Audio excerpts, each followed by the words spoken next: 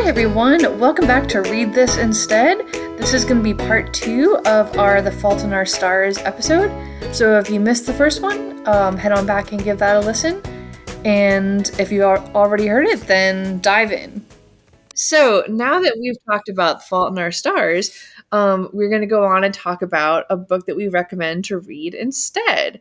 And we are returning to the just wonderful, flawless, I sound like I'm being sarcastic, but I'm not. Like just beautiful works of Donna Tartt. So good.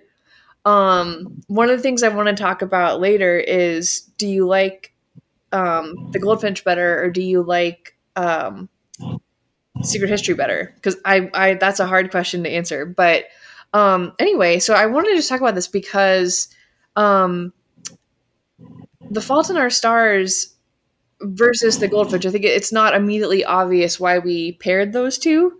But just kind of the reasons that I thought it made sense to combine these. So they both have teenage protagonists.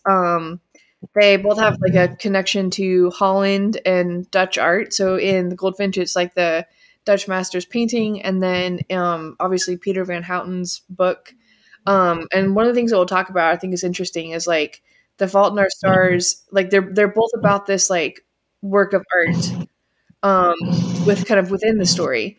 But An Imperial Affliction in Fault in Our Stars is not a real book. It's something that John Green made up for the story. The Goldfinch is a real painting. So I want to talk later about like how we think that makes a different kind of story. But anyways, but they both have this connection to Holland. The protagonist goes to Holland at one point, or Netherlands in each of them. There is sort of a doomed romance in both of them.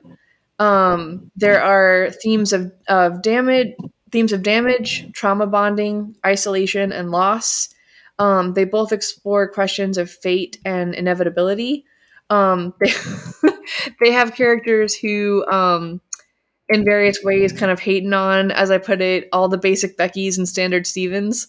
Who just think they're above all that. Yes. And, so it's really interesting when you start seeing the similarities between these two, because it's just like everything that, in my opinion, John Green does in an obnoxious way, like Donna Tartt does in like a beautiful way. Like she's so good at creating these pretentious characters, but they're pretentious in such a different way from John Green characters. And we're like, I feel like with Donna Tartt, like we're meant to be critical of how pretentious they are. And yes. With John Green, it's like, oh, these are cool people. These are cool guys. They're so deep. Yeah. John Green, he wants you to say like, oh, like me too. Like, oh yeah, isn't everyone else just so annoying? You and me get it. Ha ha. But I feel like for Donna Tartt, it's like, it is like a microcosm of like that type of population, or like human, like hubris or arrogance. Yeah, totally. Mm-hmm. I agree with that.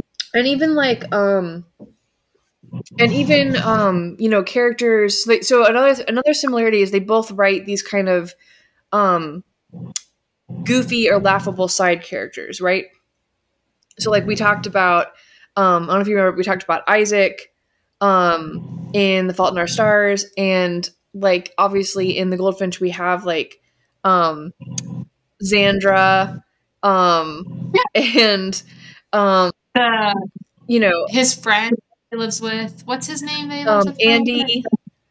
Yeah. And there was like Bunny in The Secret History, and there was Judy Poovey in The Secret History. Like, but I think where it's just done with so much more skill and artistry.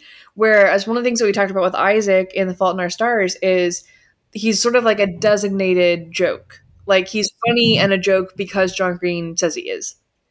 And with Sandra, people like that, and Donna Tartt's writing, like they are ridiculous, but like we're shown all these like specific reasons and ways that they are ridiculous, and usually like we're seeing them through the protagonist's point of view, and I think we're meant to be critical of how much the protagonist judges them, or how much better the protagonist thinks they are than these other people. Where like in John Green, it's like there's not that extra layer of it where it's like, no, this person is a joke and they're dumb and silly, and then these people are cool because I say they are. Yeah. Versus like in Donna Tartt, where it's like, well, we have this kind of pretentious protagonist who thinks he's so much better than these like other silly people, and those people really are kind of silly, but it's also like that main character is not all that as he thinks he is. So there's so much more going on. And there's so anyway, I have questions that we want to get into, but I also thought it'd be really interesting to compare a couple of passages from the two books that just lined up in an interesting way. So I have them in the document here. Would you like to read the John Green passage or the Donna Tartt passage? Oh, I can read the John Green one. Is this the one the my favorite book one? This comment, however, sorry, just to clarify. So this is a passage from The Fault in Our Stars, and this is from an email that Peter Van Houten sends to Augustus. Oh yes, thank you. It's in chapter 5. So this is Augustus talking. Well, no, sorry. It's Peter Van Houten's email to Augustus. Sorry, yes. This comment, however, leads me to wonder, what do you mean by meant? Given the final futility of our struggle is the fleeting jolt of meaning that art gives us valuable? Or is the only value in passing the time as comfortably as possible? What should a story seek to emulate, Augustus? A ringing alarm, a call to arms, a morphine drip? Of course, like all interrogation of the universe, this line of inquiry inevitably reduces us to asking what it means to be human, and whether, to borrow a phrase from the angst-encumbered 16-year-olds you no doubt revile, there is a point to it all. Okay, so that was John Green passage. Now here's a passage from Donna Tartt's The Goldfinch that I thought was an interesting comparison. So, and this, of course, is Theo talking. And as much as I'd like to believe there's a truth beyond illusion, I've come to believe that there's no truth beyond illusion. Because between reality on one hand and the point where the mind strikes reality, there's a middle zone, a rainbow edge where beauty comes into being, where two very different surfaces mingle and blur to provide what life does not. And this is the space where all art exists and all magic. That's beautiful. Why I'm very interested in this question. Why is one of those passages so much better than the other? Do you think we can break it down? Yeah, I think we can. I would say one comment I would say about this email is it doesn't it throws out a lot of questions and a lot of like visualizations, but it really doesn't come to a point about anything or come to a conclusion, like statement or philosophy about anything, and just the whole question, what should a story seek to emulate? So I guess he's talking about a story the same as like you talk about like the meaning of life, but the three parts here that are like question, like he has 3, we'll say nouns that are like question marks. Like, okay, so it says, what should a story seek to emulate? A ringing alarm, a call to arms, a morphine drip. I feel like in like like with English classes and literature classes, they talk a lot about like when you have a set of something in a row like that, they're supposed to be like either the same. Yes, parallelism. Like, oh, how am I trying to say it? No, like you're totally right. You're talking about parallelism, and this is why I hated the fact that, if you famously recall, in Divergent, some of the names of the communities were adjectives and some were nouns. So yeah, because you're talking about parallelism, and you're exactly right. When there's a string of concepts like that, or things that are put in a list, good writing. There's some kind of parallel structure to it that makes it flow better. Yeah, because the first one is a sound. The second one is more an idea or a movement. It could be a sound. I guess it's a call, but it's not a call in that kind of sense. It's like a more of like a ideology, and then the third one is not like any of those. It's just right. Yeah, I would definitely say, in the words of the Pharaoh in the museum, there's just too much going on here. Like, this paragraph is trying to do way too much. It's so wordy. It's so clunky. And I would say, for me, this is a really good example of using bigger words does not make your writing better, because the Donna Tartt passage, it's really typically it's mostly very short words, very basic words. And that doesn't, like, just because you're throwing a lot of SAT words into your writing, that doesn't make it more deep, that doesn't make it better. Like, whether you're using big words or small words is using the words effectively and well. And what this is one of the things that drives me up the freaking wall is that some of these SAT words that John Green's throwing into his passage, some of them aren't even used correctly, like, I would say. So in the part that you read, where what should a story seek to emulate, a ringing alarm, a call to arms, a morphine drip, it's kind of right. So to emulate something means to kind of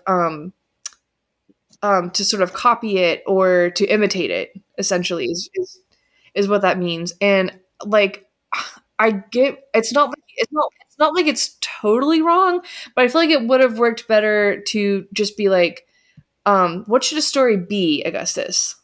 You know? Yeah. Should it be this? Should it be this? Should it be this? Like, because I don't know.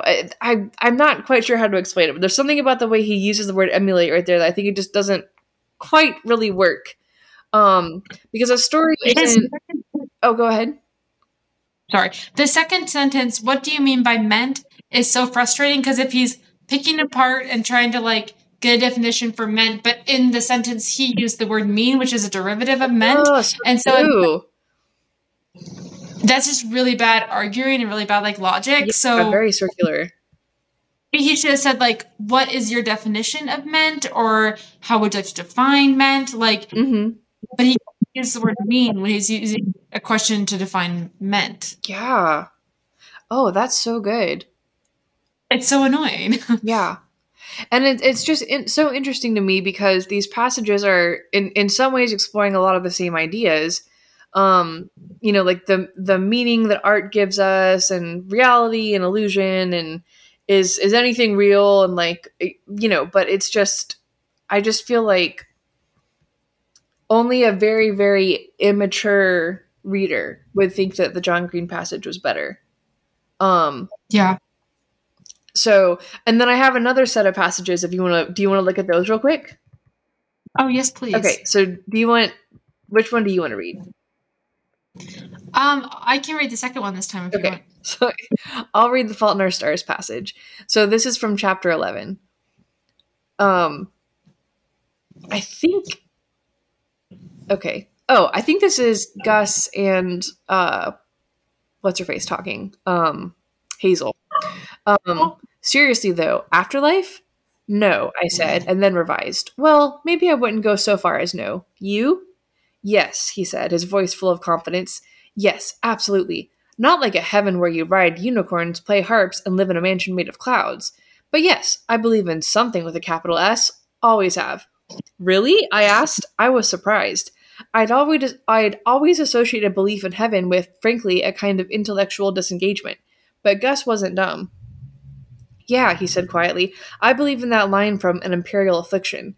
The risen sun too bright in her losing eyes.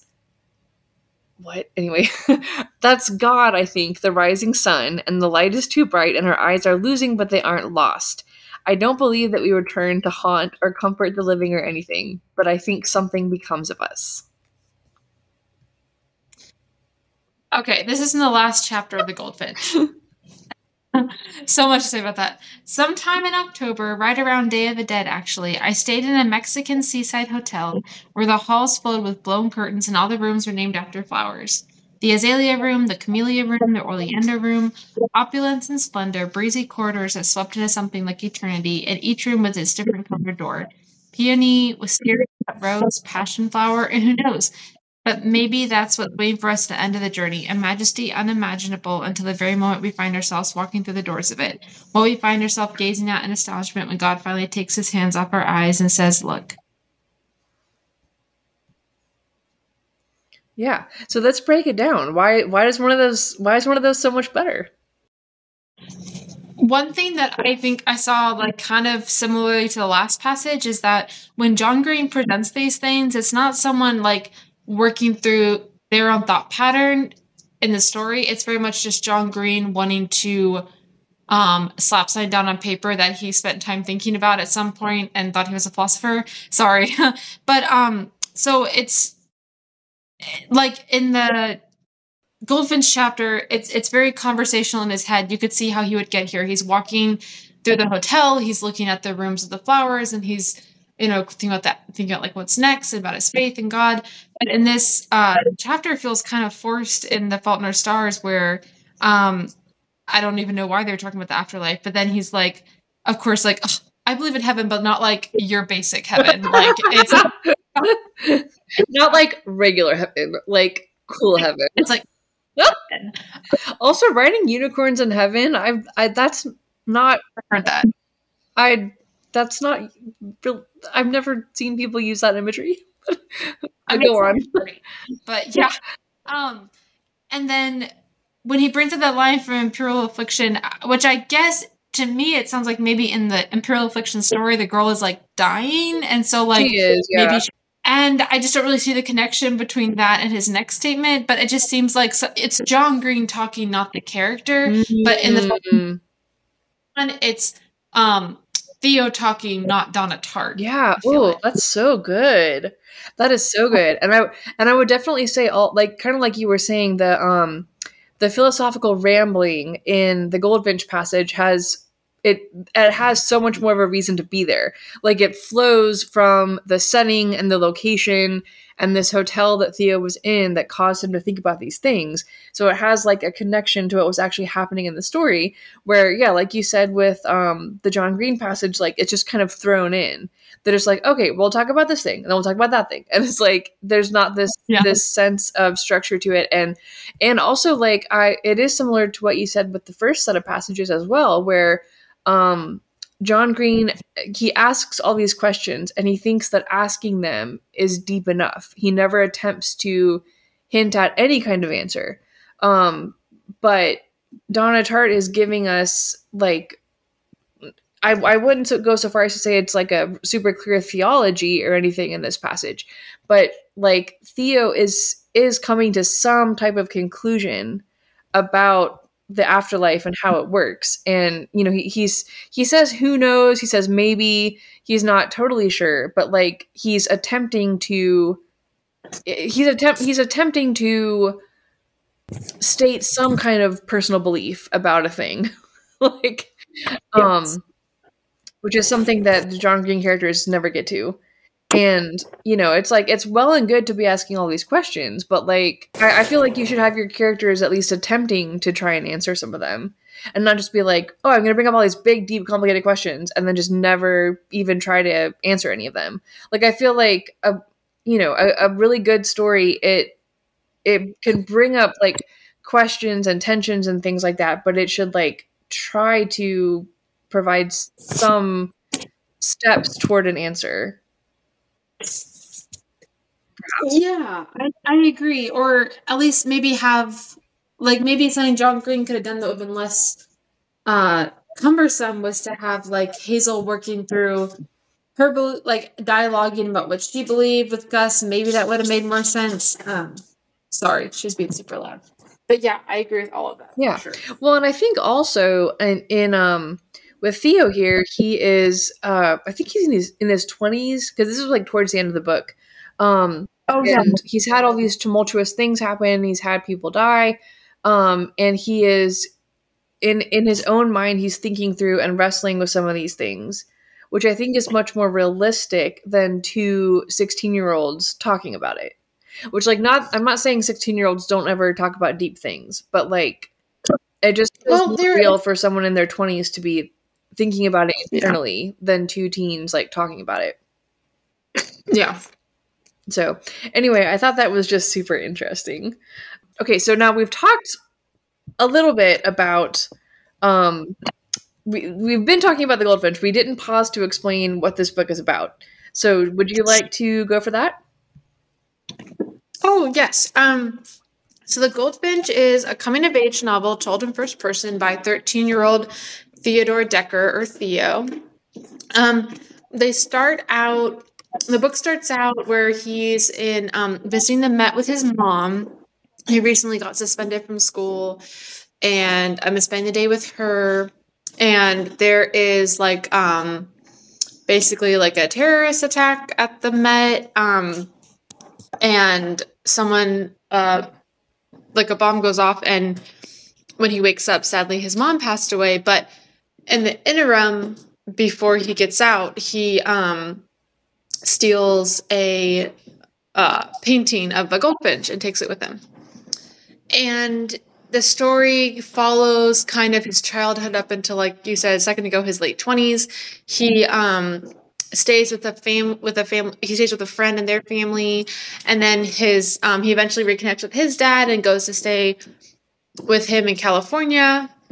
Ultimately, he comes back home and opens a like woodworking business, and he commits some fraud. It kind of gets into the underbelly of the art world, not to give any spoilers, but throughout the story, he always has, or thinks he has, that painting with him.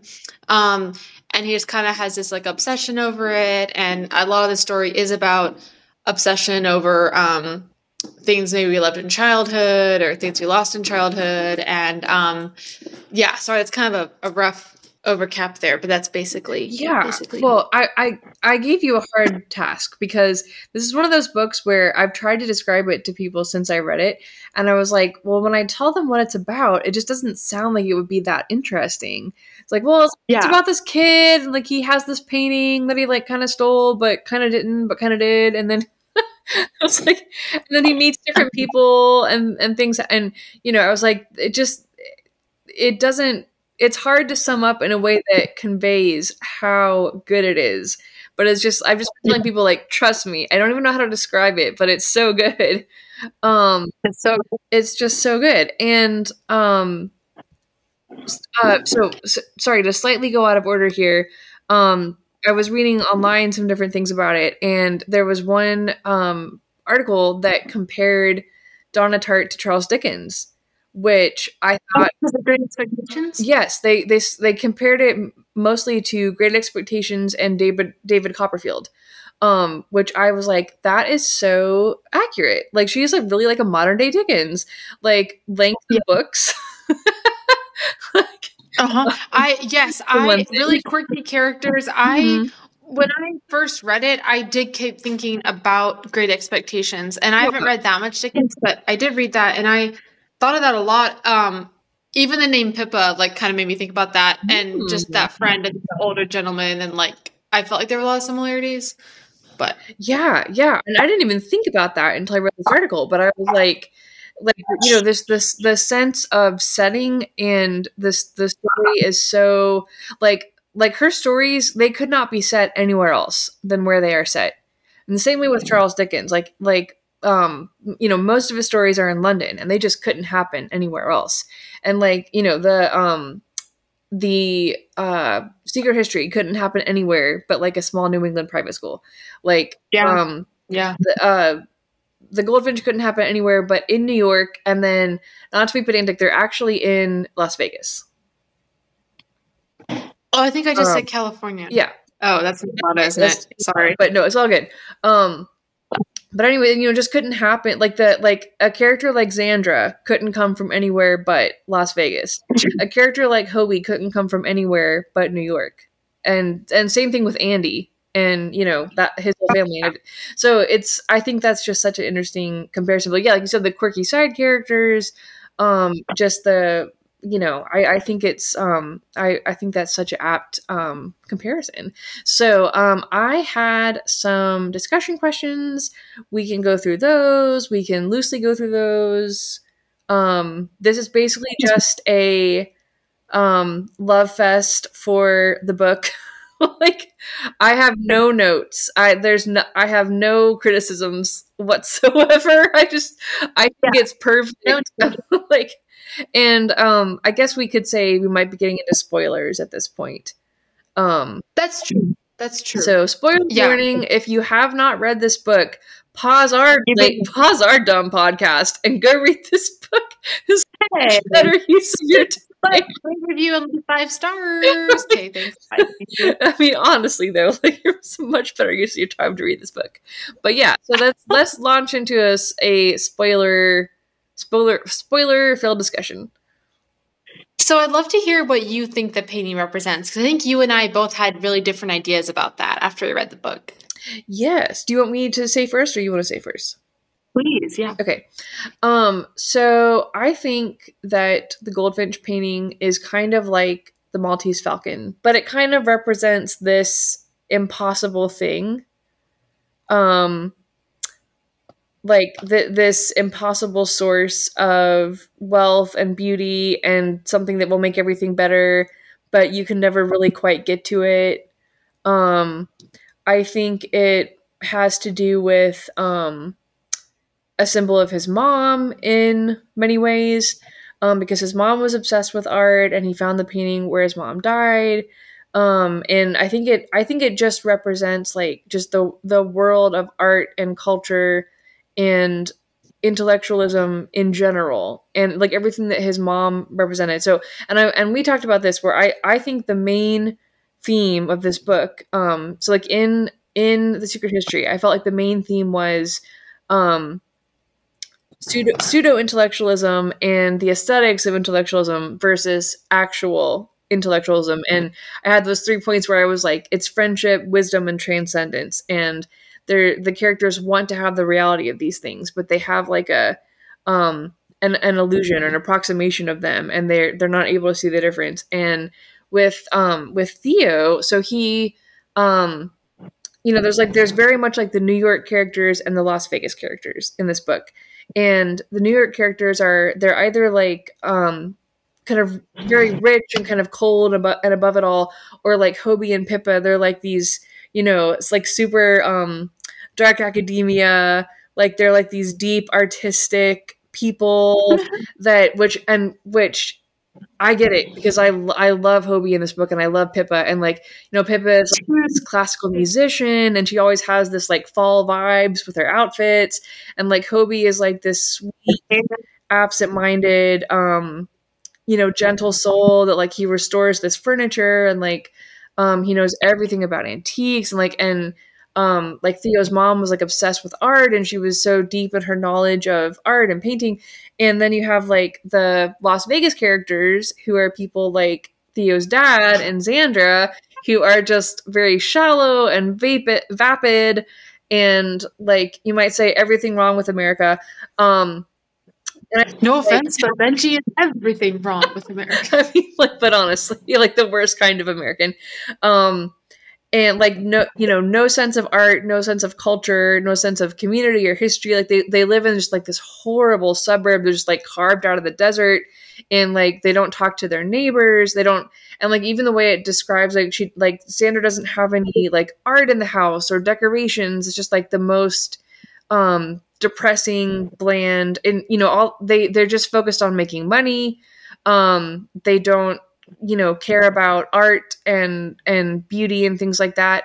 And I think Theo, in his mind, he is aligned with the New York people, but really when you look at the things that he chooses to do, he's just like his dad, because he scams all those people trying to buy his stuff, right, and rebuy the stuff, right. And even though he goes back to the beautiful New York world, and he's scamming people in terms of high antiques and art and furniture, he's still scamming people, and he's just as bad as his dad. And he's like just as selfish and just as much putting people in danger and just as much focused on making money as his dad is. But because he's doing it in a way that mimics the aesthetics of these deep New York people, he feels like he's different. And sorry, that got very far away from your question, but I feel like that's sort of what the Goldfinch, because of course, as we know, the big spoiler is that for a lot of his life, he didn't even have the painting, because Boris took it and replaced it with a social studies textbook. And so I think the fact that I don't even know why he did that. Why does Boris do anything that Boris does? Like, talk about a Dickensian character, like, and we'll get to Boris, but yeah, it's like the fact that he attached so much significance to this painting, he obsessed over it, he went to all these lengths to keep it secret, keep it safe, and then you find out half the time it wasn't even there. And so that just this whole theme with like the illusion of being artistic, the illusion of being deep, the illusion of like having a deeper purpose and meaning to your life, when really like you're just, Theo, I'm sorry, Theo, you're just like your dad. You're a cheap scammer that puts people you love in danger, and you're an addict just like him. Yeah. Oh yeah. He needed some Suboxone. Yeah. That's so interesting that we come across such different. I thought it represented like innocence and like childhood because he found it on the day that like he lost that in the accident, where like the biggest problem in his life that day was he got like suspended from school because they thought he was smoking or whatever, and he like, oh, I don't want to, hamp my mom, and then so that's what I thought it was supposed to encapsulate, and also reminded him of Pippa and like being a kid in New York, and like it was something he always wanted to have, but he never even could like really look at or like attach any like real value to or like access. And then even with like Boris kind of taking it for a while, I felt like that was also representing like him trying to get his boyhood back kind of when he was there with Boris, where he was like kind of regressing and like, I don't know. So, but I think I really like your answer. It seems much more well thought out, but also just like the visualization of like a goldfinch. Like it's yellow, it's simple, it's kind of not a childlike painting because it's beautiful, but anyway. Yeah, well, yeah. And also the goldfinch is chained to its perch in the picture or in the painting. Yeah. And I feel like that has a lot of meaning. I'm not totally sure what I think that means, but I think that's significant. Oh, I love that. Yeah. I also love that the cover of the book it's kind of a little bit meta. It's like a ripped page of a book, and behind it you can see the goldfinch, and that could represent the paper he had it wrapped up in, or it could represent the social studies textbook. So anyways. Yes, the cover is genius. I didn't realize how genius the cover was until after I read it. Yeah, totally. Yeah. I like a question you put in here. How would the story have been different if Donna picked a different painting? Yeah, so because I was saying earlier, I think it's so interesting that John Green made up the Imperial Affliction book for his book, but Donna Tartt wrote about a real painting for the Goldfinch, and I think it grounds the story more, and also so this is something.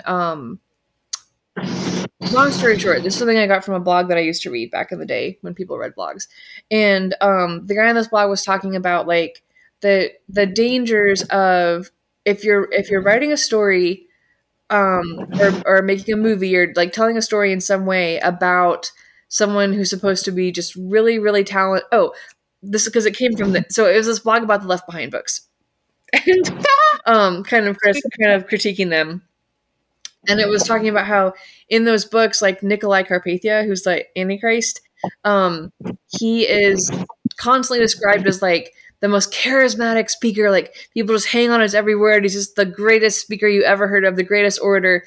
And then, but the problem is that in the book, we actually have to read what he says in the way that the story is set up. And so the authors of these books really put themselves in a corner, because they've gone on and on about how great he is, and now they have to actually write the greatest oration ever known to mankind, and they don't.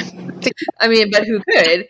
And so, which is not dissimilar to John Green, but at least John Green, like he's not necessarily claiming that an Imperial Affliction is the best book ever. It's that this 16-year-old thinks is the best book ever. And so there's at least like a little more plausible deniability, because when we do read passages from an Imperial Affliction, it's definitely not the best book ever. But it's like, okay, but at least this is like a 16-year-old saying this, and not like the third person narrator saying this. Right. I've read some books where it was like, oh, there's like this beautiful article that was written or something, and then they'll include the article that the author also wrote. It's like, well, it's fine. I don't know. But But speaking of Left Behind, I did figure out what the mark of the beast is. Oh, It's Bucky. ah! I mean, it's everywhere. It's at the beach. It's on people's clothes, and so you know they'll do it, and then you know what happens to them. So, for the record, for this podcast, Sarah has made a great point of saying how much she hates little Bucky's beaver. And I have warned her that if she thinks she's not getting a big old Bucky stocking for Christmas, she does not know her family. I'm going to Hawaii for Christmas or something. Because Bucky stocking's coming for you. But anyways, all that to say that if Donna Tartt was making up a fictional painting for this book to be about, thankfully, like it's a written medium, so she doesn't actually have to show it, but she would still have to describe the genius of this painting that she would have to all make up, and it would have to impress us. So I think like she was much better off picking a real painting that's like a recognized masterpiece. And especially like if it had been a movie where we'd actually have to see this painting, then you'd really be in a bind.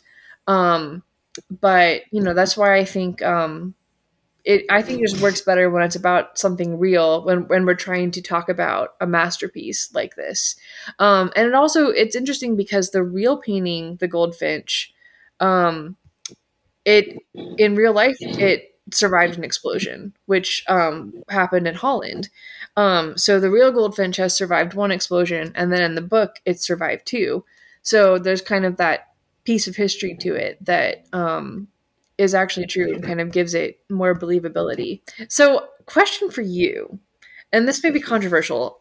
What do you like the Goldfinch painting? Like, is that the painting you would have stolen from the Met? No, it isn't at all. I had never. I mean, I know we went to the Met. I don't remember seeing it. I don't think it's that great. Right? Like I know. I feel like I'm sure I could really be taken to task for this. I am by no means an art expert by any stretch of the imagination. I feel like it's like fine. Like I would not have risked going to jail for that painting. Like, no offense. Like, why do you think? I felt like he wasn't entirely in his right mind when he took it. Is that how you felt? Oh, I'm sure he wasn't. I mean, he was so traumatized and injured, and his I think he just grabbed what was there. But it's just, I don't know. I just like I looked up that painting on the internet, and I looked at it for a long time trying to feel what Theo felt, and it just wasn't happening for me. Now, if it had been a Van Gogh painting, on the other hand, or a pre-Raphaelite painting, that would be a different story. That's just going to ask us, which one would you have stolen? Well, for the purposes of this podcast, I'm not actually going to steal anything. Anything by Van Gogh or anything by the pre-Raphaelites, because I love them so much. But I did come up with this episode shortly after our New York trip, and so I was going to put in a shameless plug that, by the way, we went to New York, and at the Met we saw several Van Gogh originals, including Starry Night, which was just amazing to see. Did you see the Goldfinch? No, didn't see the Goldfinch, but I think in the book it was a temporary exhibit.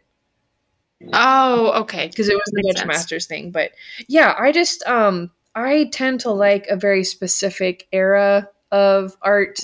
I don't really like the Renaissance stuff as much.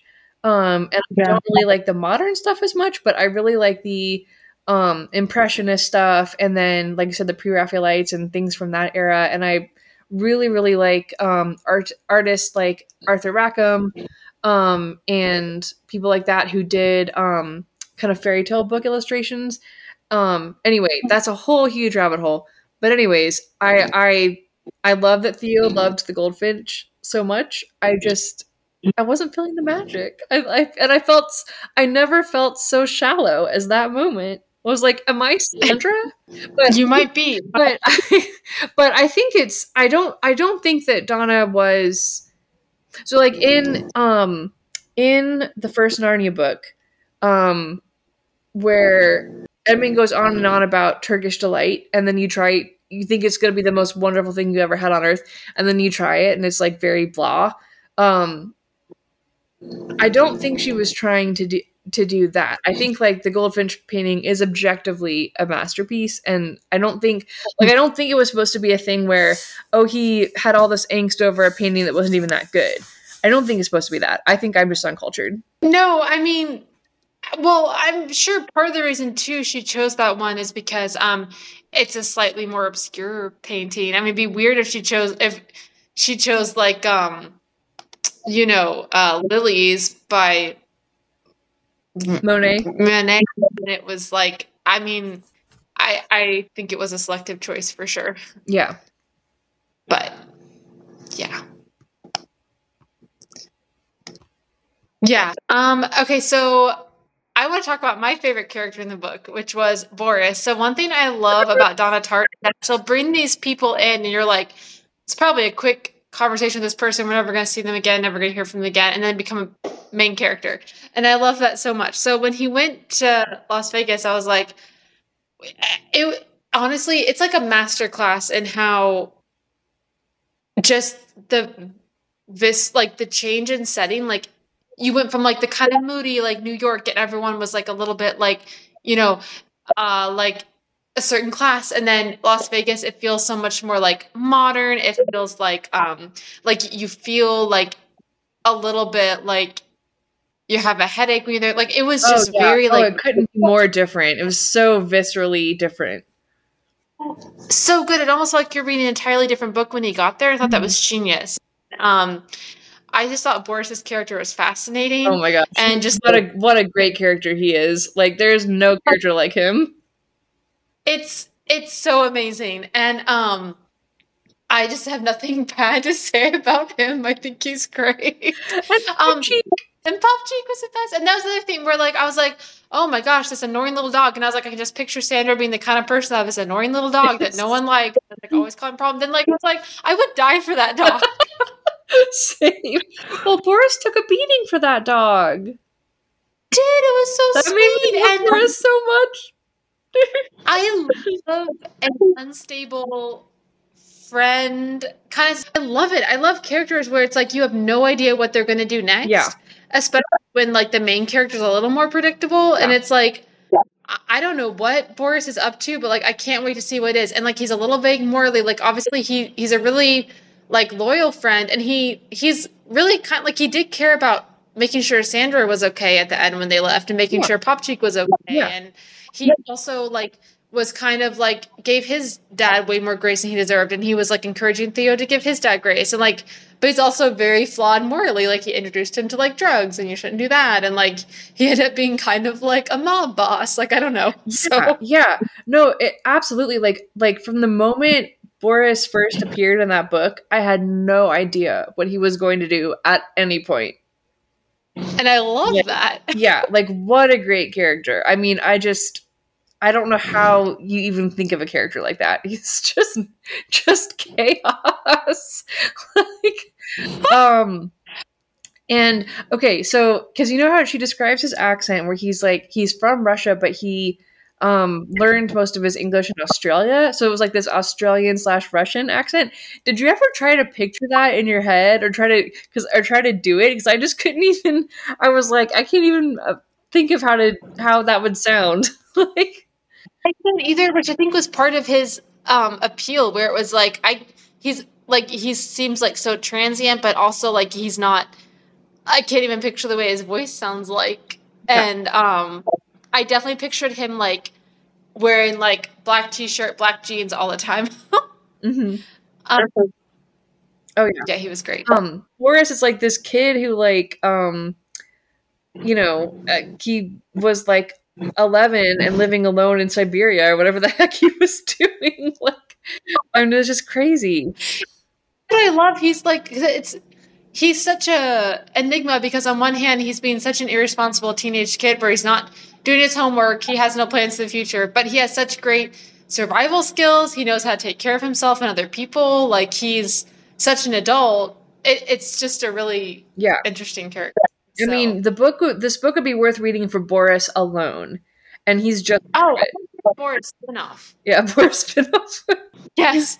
My favorite scene in the entire book was when he meets Boris again as an adult, and he's a little tough and scary, and Boris thinks he's going to lead him in some kind of trap, but he takes him to the house just to see Popchik. Yes! That scene lives in my brain rent free. Like, there's a lot in the last half of the book I get kind of mixed up a little bit with because it got a little bit like complicated, but that scene I will always remember. My gosh, I almost cried, and yeah, because Boris comes back into his life, and like you said, he's kind of this international mob boss, sketchy person, and but he comes to the apartment or to the house to see Popchik, and Popchik is like kind of getting old and up in years, and he just is frantic with joy to see Boris, and it was just so sweet. It was so sweet. Oh my god, it was so precious. Yeah, it's great. Read this book; it's so good. Yeah, it's so good. I saw a question here you put that I did have something to say about it, where you said, "Did you know that art in antiques world was so sketchy?" I listened to like some true crime podcasts about like art theft or art heists or whatever, but I also read this book called Fake by Erica Katz maybe like 2 years ago. And it was about like this girl who did like art paintings, and this guy hired her to do them, but they were only forgeries, but she kind of knew it, but she kind of wanted to avoid it. But also it talked a lot about like Freeports and stuff. So when I did read this book, I was like, I feel kind of smart because like I know what like a Freeport is. I don't know. So it's really interesting. But yeah, and then the one that I think is kind of a dumber thing is there's a lot of money laundering that goes along with oh my gosh, it's those really ugly paintings. It's not NFTs. Yes, yeah. Thank you. That is what I think is so fascinating. But also, it's like funny to think about like a bunch of like tough like guys being like, "Oh yeah, like this, like not Mona Lisa, obviously, but like Mona Lisa for like that much, like I don't know, like drugs or whatever." It's like I don't know, kind of funny. But anyway, it is so interesting, and I don't know very much about it, but it is something that's so interesting because I am interested in antiques and artifacts and museums and things like that, and I've read like a tiny little bit about it and how there's the concept of provenance, which is where did this antique come from, and like the documentation that proves that it's real. And I'm just fascinated by like as Hobie was in this story of someone who's such an expert in this like really specific century era of furniture that they can tell when something is a fake and when it isn't. And I also think like that's an interesting theme that she's playing with in the story as well, because she has a lot about reality versus illusion, reality versus aesthetics. And it's like, if you think that a painting or a piece of art is real and you're just as happy with it and you would never know, like, does it really matter? I think it's an interesting question. But yeah, I know there's so much, but there's so much art fraud and there's so much like, sketchy things and shady things. And, it is very interesting. What I think is so interesting is that how it's just used to hide the moving of large chunks of money, and like how it's really only dependent on like a very small percentage of the population thinking that a certain piece of art is valuable, and it's not really even about other people's valuing of the art. It's about using it as like a means of like transporting large amounts of money, like in a non-suspicious way, but also that like once these people get them, like then they just keep them in the Freeport or wherever. You don't even display them. It's like, what's the point of having it? Yeah. And like, I think it's just really interesting. So. It is. And a lot of people like they're doing that as an investment. So even people like for whom it's not necessarily sketchy, like they'll buy art that they don't even like necessarily because they're wanting to resell it at some point. So it's like part of their investment portfolio. Which is interesting. But and I think like, it gets into so many things of like what, like how do you even know if something is good, if a piece of art is good or what it should be worth.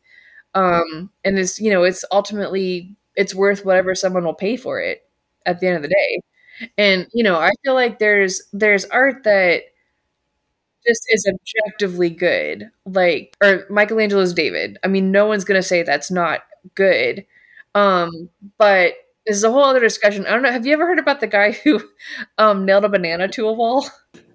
No. So it was one of these like stupid and again, if someone's listening to this and they love modern art, I'm not saying that I'm a great expert. This is just my opinion as a layperson, that most modern art I think is really stupid.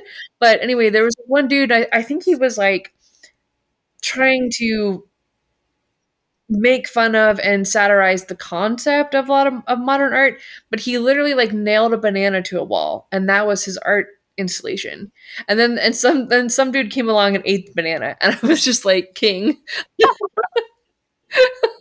That's amazing. So like, I think it's just sometimes it gets to a point that it's just ridiculous, where like this banana nailed to a wall is only valuable as art because people are agreeing that it is. It's not objectively good, in my Yeah. opinion.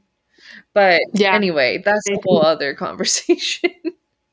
No, I totally agree though. It is really interesting where it's like, oh, I think my nephew could have made that. But it is, yeah, art is interesting. But yeah. Okay, so yeah, did you like this or the Secret History better?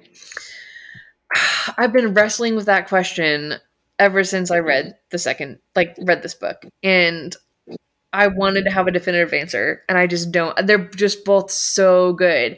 I think at the end of the day, I think the Goldfinch is objectively better. I liked it better too. I read it first, so Mhm. that's You Donna what? Tartt book. I read it first, like Oh, before I read Secret History. yeah. And I love anything set in New York. And I really love Boris and Theo. And I like Secret History, but I think I loved the Goldfinch even more. Yeah. That was a really good. Well, and the Secret History, like it has a special place in my heart because of the dark academia of it all. Yeah. But I think that you really see her full talent in the Goldfinch, like with the characters, with the settings, with just everything. I think it is objectively better. But they're both so good. And I did read her third book, which I think was her first book that she wrote, was The Little Friend, and it's still good. It's objectively good. It's definitely worth reading. It's not she hadn't quite gotten to the heights that she reaches with the second two, but like it's definitely still good. um so anyway, she's just a genius. Like I can't say enough good. I'm gonna ask you a question, then I'm gonna answer it and then let you answer it. What books would you recommend to people who liked this? I would recommend, if you like Donna Tartt, I'd recommend Ann Patchett. Have you read anything by Ann Patchett? I have not. Well, fun fact, she actually owns Parnassus Books, which is down here in Nashville. Oh. But she wrote State of Wonder, Commonwealth, and a couple other ones in the Dutch House. And if you're looking for something that's just kind of like literary and kind of an interesting view on people and family dynamics, her stuff is really, really good. I have read two of her books, and I'm about to start State of Wonder, and it kind of scratches the same itch. It's no offense to Anne, I'm sure she's listened to this book. I think that Donna Tartt definitely is better and longer and more complex, but an In Patchett book might fill the void if you're in a reading hangover after Goldfinch. Oh, I mean, talk about a reading hangover, and nothing worthy to follow it. There really wasn't. That was a tough one to follow up. But would you recommend anybody else to read if you like this book? Yeah, so I would definitely say Tana French is one to check out. And she is and I think she was like born in America, but she moved to Ireland, and all her writing is about Ireland, and as far as from what I know, seems really authentic to it. But anyway, so they're kind of like police procedural detective mystery type things. Um but they're not your typical more action focused detective story, as they're more of this character exploration. And like there is a mystery, and there is the cops trying to solve it, but it's much more about their interiority and like these characters, and it's almost like the police procedural is kind of a setting to explore these characters in a very literary way. And her writing is like it does remind me of Donna Tartt and how beautiful the writing is and how descriptive it is and how clear a sense of setting there is. Um, and there is one of her books, the second one, I forget the name of it, but the second one in the Dublin Murder Squad series, it is kind of a shameless secret history ripoff. Not gonna lie, it is kind of one of those books that shamelessly rips off the secret history, but it was still good, and it was still like it was a very different story, but it had that um it had a group like the group in the secret history, you know, but by no means the only author to rip that off. So but yeah, I would say if you and her first one that she wrote was super super good. And anyway, she's really a great writer, so I would recommend checking her out. So we have a very special treat for you guys for this next segment of our podcast, which is that we did a writing challenge, and we are so excited about this. And we have not read each other's, so we're going to be like experiencing them in real time. But basically, the writing challenge was take a section of The Goldfinch and rewrite it in the style of a John Green novel.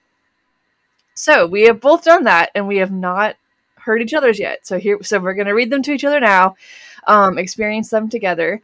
And so I'm going to start with mine, and I would just like to say disclaimer. A number of comments and portrayals and things in this, it's how I think that John Green would have written and portrayed these things. It's not like how I think we should write and portray these things. So it's like what I think John Green would do. So please don't cancel me is what I'm saying. Writing as John Green. So here we go. So what I did is I rewrote, it's not technically not the first chapter, but it's, because the first chapter is when Theo's, alone in, Amsterdam. But it's technically the second chapter, but it's what I think of as the first scene. So, and I have called it The Finch in Our Gold Stars. So, without further ado, things would have turned out better if my mom had not died, but the world is not a genie in a bottle. That day, however, she wasn't dead, just divorced. It was New York City, April 10th, 14 years ago. It had stormed all night, and the two of us were standing on the squelching carpet outside our apartment building, while my mom's favorite doorman, Goldie, walked backwards down 57th Street with his arm up, whistling for a taxi. Goldie was the proud owner of an impressive collection of katanas, which he displayed in the baggage check room of our apartment building.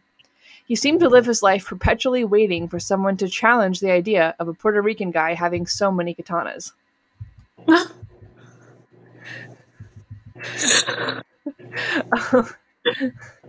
Okusan, you in a big hurry, asked the manana? He asked my mom. His name tag said Bert D, but everyone called him Goldie because of the gold labels he used to organize his katana collection. No, plenty of time, we're fine. But she looked exhausted and her hands were shaky as she retied her scarf, which was dark brown and silky, and said, Rembrandt is my homeboy. I was 13. My mom and I were awkward with each other that morning, not just in the normal way that all teenagers and parents are awkward, but because I had been suspended from school. The kicker was that I didn't even know why I had been suspended, but I was about 75% sure it was because Mr. Beeman, our social studies teacher who raised and sold bearded lizards in his spare time, saw me hanging out with Tom Cable while he smoked a cigarette. Well, he wasn't actually smoking the cigarette. It was a metaphor. But I didn't expect... Oh my gosh, that's perfect. But there were so many things that came together. But But I didn't expect Mr. Beeman, who had exactly 5 suits that he each wore on a specific day of the week, like a kid with day of the week underwear, to pick up on the distinction. Did I mention did I mention the world is not a genie in a bottle? So my mom and I had been called in for a conference at school. The meeting wasn't until 11:30, but since my mother had been forced to take the morning off, we were heading to the west side early for breakfast, and I expected a serious talk, and so she could buy a birthday present for her coworker, Beatrice, a lady who had both about 75 cats and 75 cat tattoos. Goldie finally hailed us a cab, and we headed off. Everyone here likes Central Park, but me? I like Bryant Park.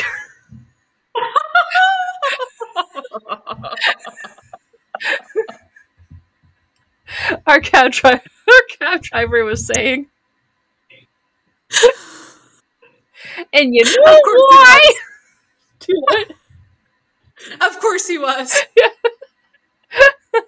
And you know why? Because it's named after William Jennings Bryan, who argued in the Scopes trial that God didn't want public schools to teach evolution, I asked. Theo, my mom said, ruffling my hair, it's named after William Cullen Bryant, one of the American fireside poets. He wrote Thanatopsis. It's a beautiful poem about facing the inevitability of death. Oh yeah, I said. Do not go gentle into that good night. Rage, rage against the dying of the light. No, my mom began, but the cabbie interrupted her. Forget about it, he said.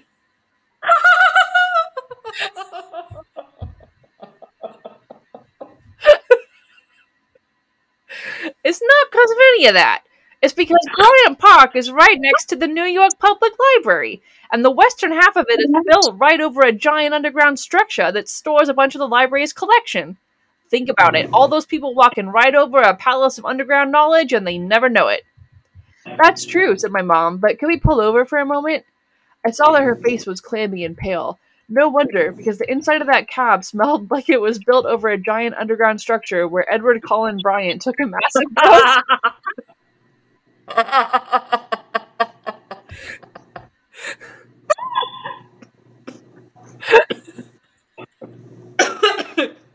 Stop me if you've heard this one, but the world is not a genie in a bottle.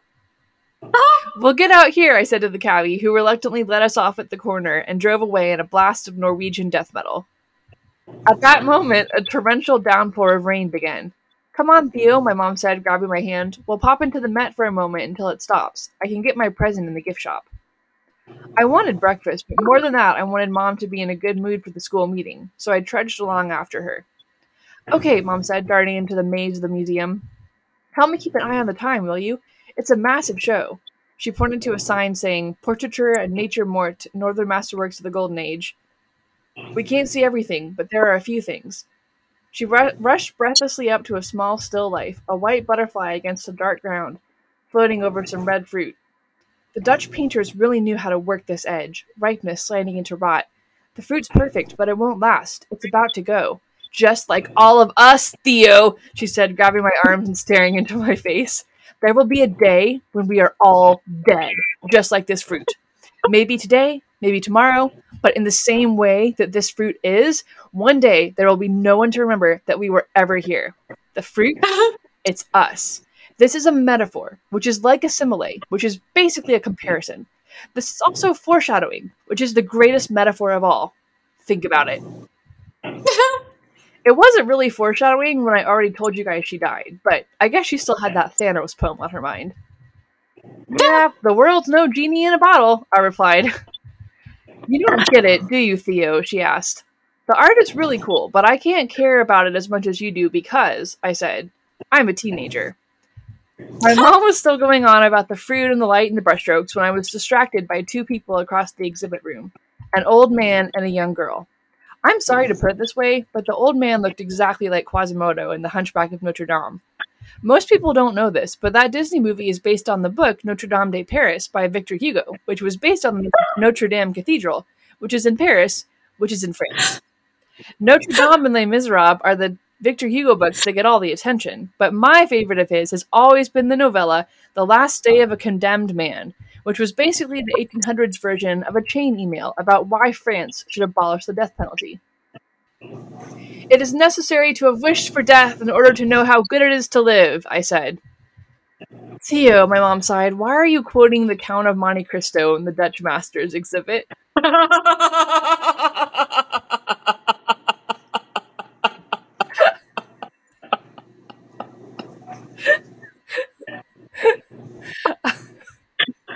Ours have some similar plot points. I figured they would.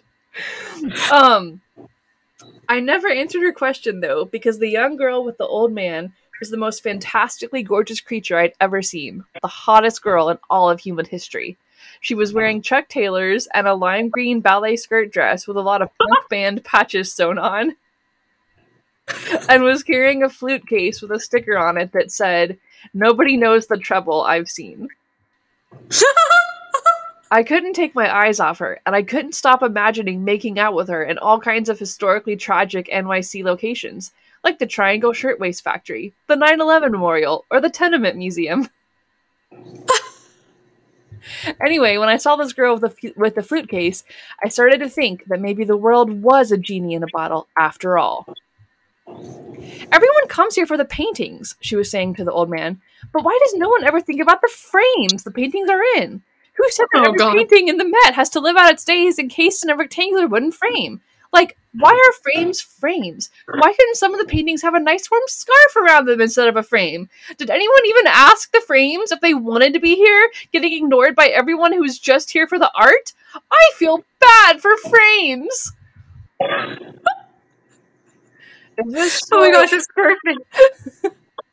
If this sort of sentimental blubbering is what passes for intellectual rigor in the current generation of America's youths, I'm appalled, said the old man, swigging from a hip flask. It should be obvious to anyone with a brain that the real object of pity here is the unforgivably overlooked velvet ropes holding everyone in line.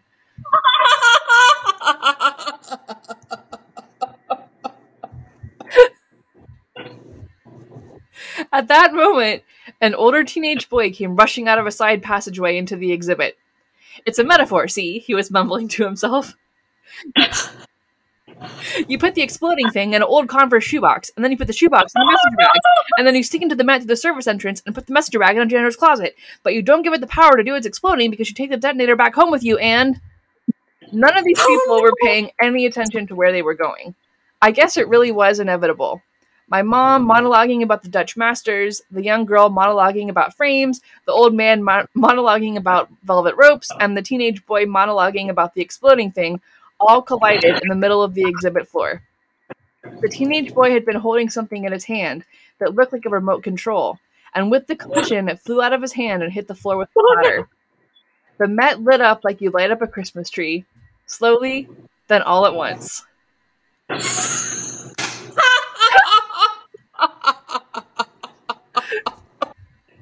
my gosh, that was incredible. Thanks. That was so good. Slowly, and then all at once. That's perfect. I didn't even think about using that one. That's perfect. It just brought me so much joy. Oh my god.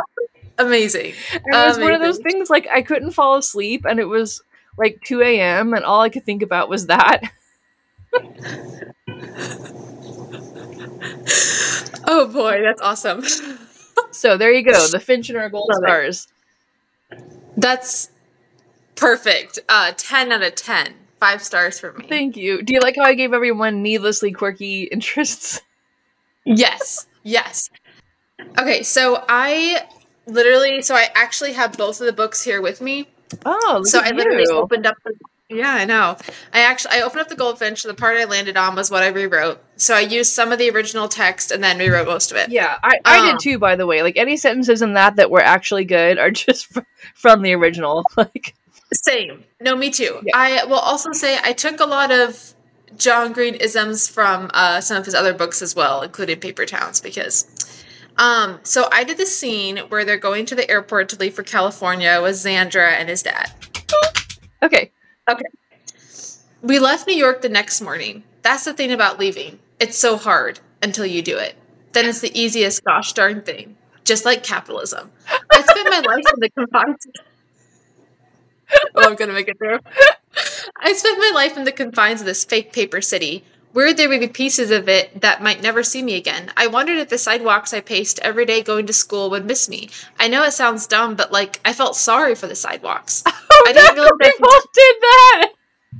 I want to make it very clear, I didn't steal anything from you because I already wrote this, but we did a lot of the same. We both did the stupid scrambled eggs. Stupid eggs for breakfast, stupid thing. I didn't realize I'd been talking out loud because that's the type of socially oblivious teenager who's so wrapped up in their inner dialogue that I am. Overshared, kid. We also both did a New York taxi driver.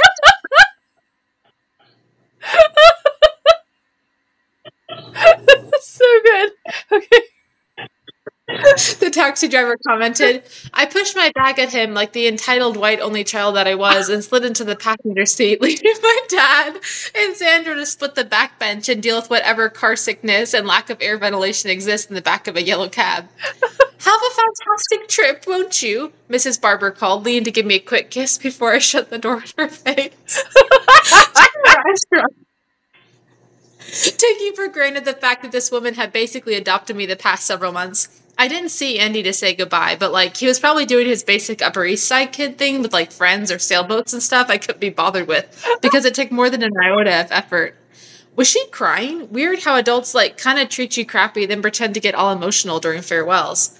Do they, like, open bags in the airport? I asked, picking up my nails, a weird and idiosyncratic habit I picked up with which no other average kid with mild anxiety ever did. I was just, like, tired of being different. I tried to sound empathetic so that the cab driver wouldn't think I was, like, hiding a rare painting in my carry-on or was to invest in this conversation.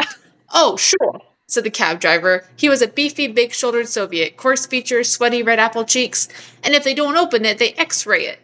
Oh, I said, thinking about how in a purely democratic, even liberal state, people should be allowed to bring whatever they want onto planes. I glanced back at my dad. Well, if Sandra made it with her purse full of pills of security, surely I can make it with some basic white guy's oil painting. The cab driver shook his head as the radio station announced the news that an earthquake had just hit Indonesia. Terribly sad, that. I lost his accent. Sorry. Why is he Australian? Terribly sad. I can't do it. Whatever. He commented as if that could change anything, as if by saying that he was absolving himself of the privilege that came with being a cab driver in America. Beautiful place and beautiful people. Yeah, whatever, I said, thinking about how contrived Starbucks was and why on earth I was expected to have to see it on every street corner. I hate it when adults try to force the news on you. Like, let me be a teen and angst about eggs, okay? I wish we were already in California and I could watch back-to-back reruns of Say Yes to the Dress. That's so good. That's so good. See, I don't mind sevens in the flight number, Sandra was saying quietly to my dad in the back. It's eggs freaks me out. Yeah, but 8's a lucky number in China. Take a look at the international board when we get to McCarran. All the incoming flights in Beijing, 888. The man I was suddenly expected to call Dad countered. Luck is a social construct, I said. But what does that mean? Sandra asked after an awkward pause. You and your wisdom of the Chinese, Sandra finally said, turning back to the person I'm supposed to call Dad. Number pattern, it's all energy, meeting of heaven and earth. Heaven and earth, you make it sound... This is like from the book. You make it sound like magic, Sandra breathed. I don't believe in heaven, I inserted pedantically. Like, the statistical likelihood in afterlife, let alone some sort of higher power with a humanoid ego attached to it, is nearly zero. The modern-day concept of God is just a byproduct of white Eurocentric nationalism. Christopher Columbus on a cracker, I wish you'd shut up. What did he say? What did he say? Christopher Columbus on a cracker, I wish you'd shut up. That's so good.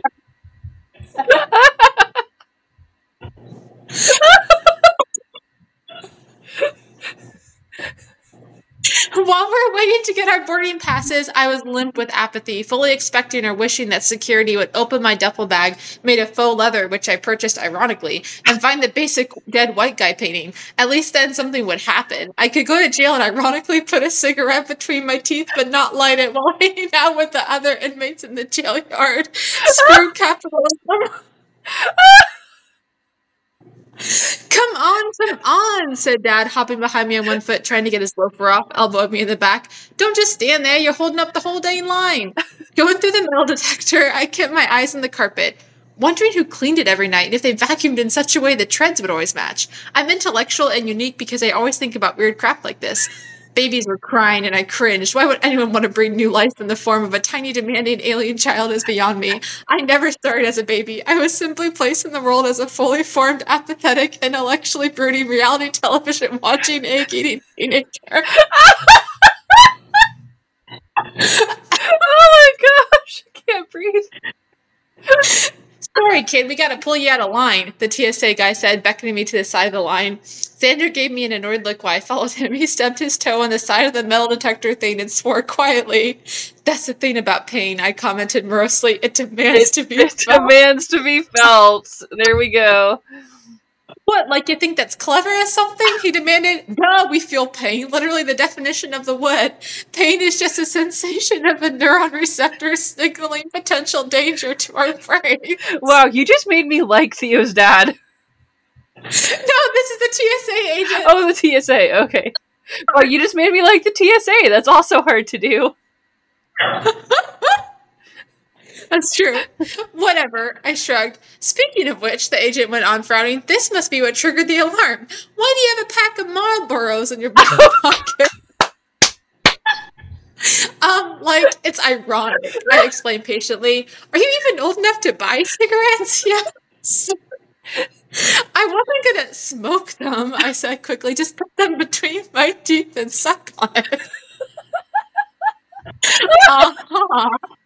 The TSA agent chewed his bottom lip. He gestured to where Dad and Xander were waiting for me. Xander popping pills and waving me over while Dad was struggling to get his loafer back on. Those were folks. Just popping pills in the airport. Citra. Right in front of the TSA.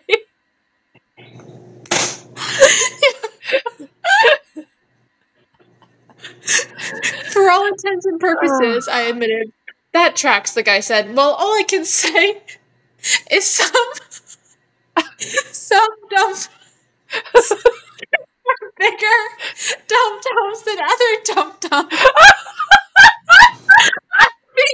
Okay. You gotta read that. You gotta read that again so people can hear because that's so good. Those your folks? For all intents and purposes, I admitted. That tracks, the guy said. Well, all I can say is some dum-dums are bigger dum-dums than other dum-dums. That's wonderful. I think the same thing about infinities, I said sagely. Well, I hope you like infinities because you're going to be in airport security for an infinite amount of time, he said. If I made a Venn diagram of this conversation, it would just be a lot of you being like extra. I counter. The Venn diagrams! What does that even mean? He cried. You know what? Listen, I've had it up to here, okay? Okay. Maybe okay will be our always. Oh! Maybe not. I gotta go. My pasty Russian boyfriend's waited for me in the Golden State. Maybe we'll go make out in front of a well-known war memorial or other tribute to a major human rights infringement for educational purposes. I'm so sorry. You gotta read that again because I interrupted. We both did the exact same thing. I know, and this is the last line. Okay, it's almost done. So read that again, Sarah, because that was so funny and I interrupted it. Okay, you're good. I gotta go. My pasty Russian boyfriend's waiting for me in the Golden State. Maybe we'll go make out in front of a well-known war memorial or other tribute to a major human rights infringement used for educational and cultural purposes. So, there you have it, our first writing challenge on Read This Instead. We will definitely be doing that again, because it was so fun. So that about does it for our 2-part episode. We hope you enjoyed it. Stay tuned, because we've got some more great stuff coming around the bend. We'll be doing a book next time that we have alluded to several times on this podcast, but we're finally going to do a deep dive into it. I personally have described this as the worst book I've ever read. So you won't want to miss that, so stick around and you can see what that book is. Alright, bye!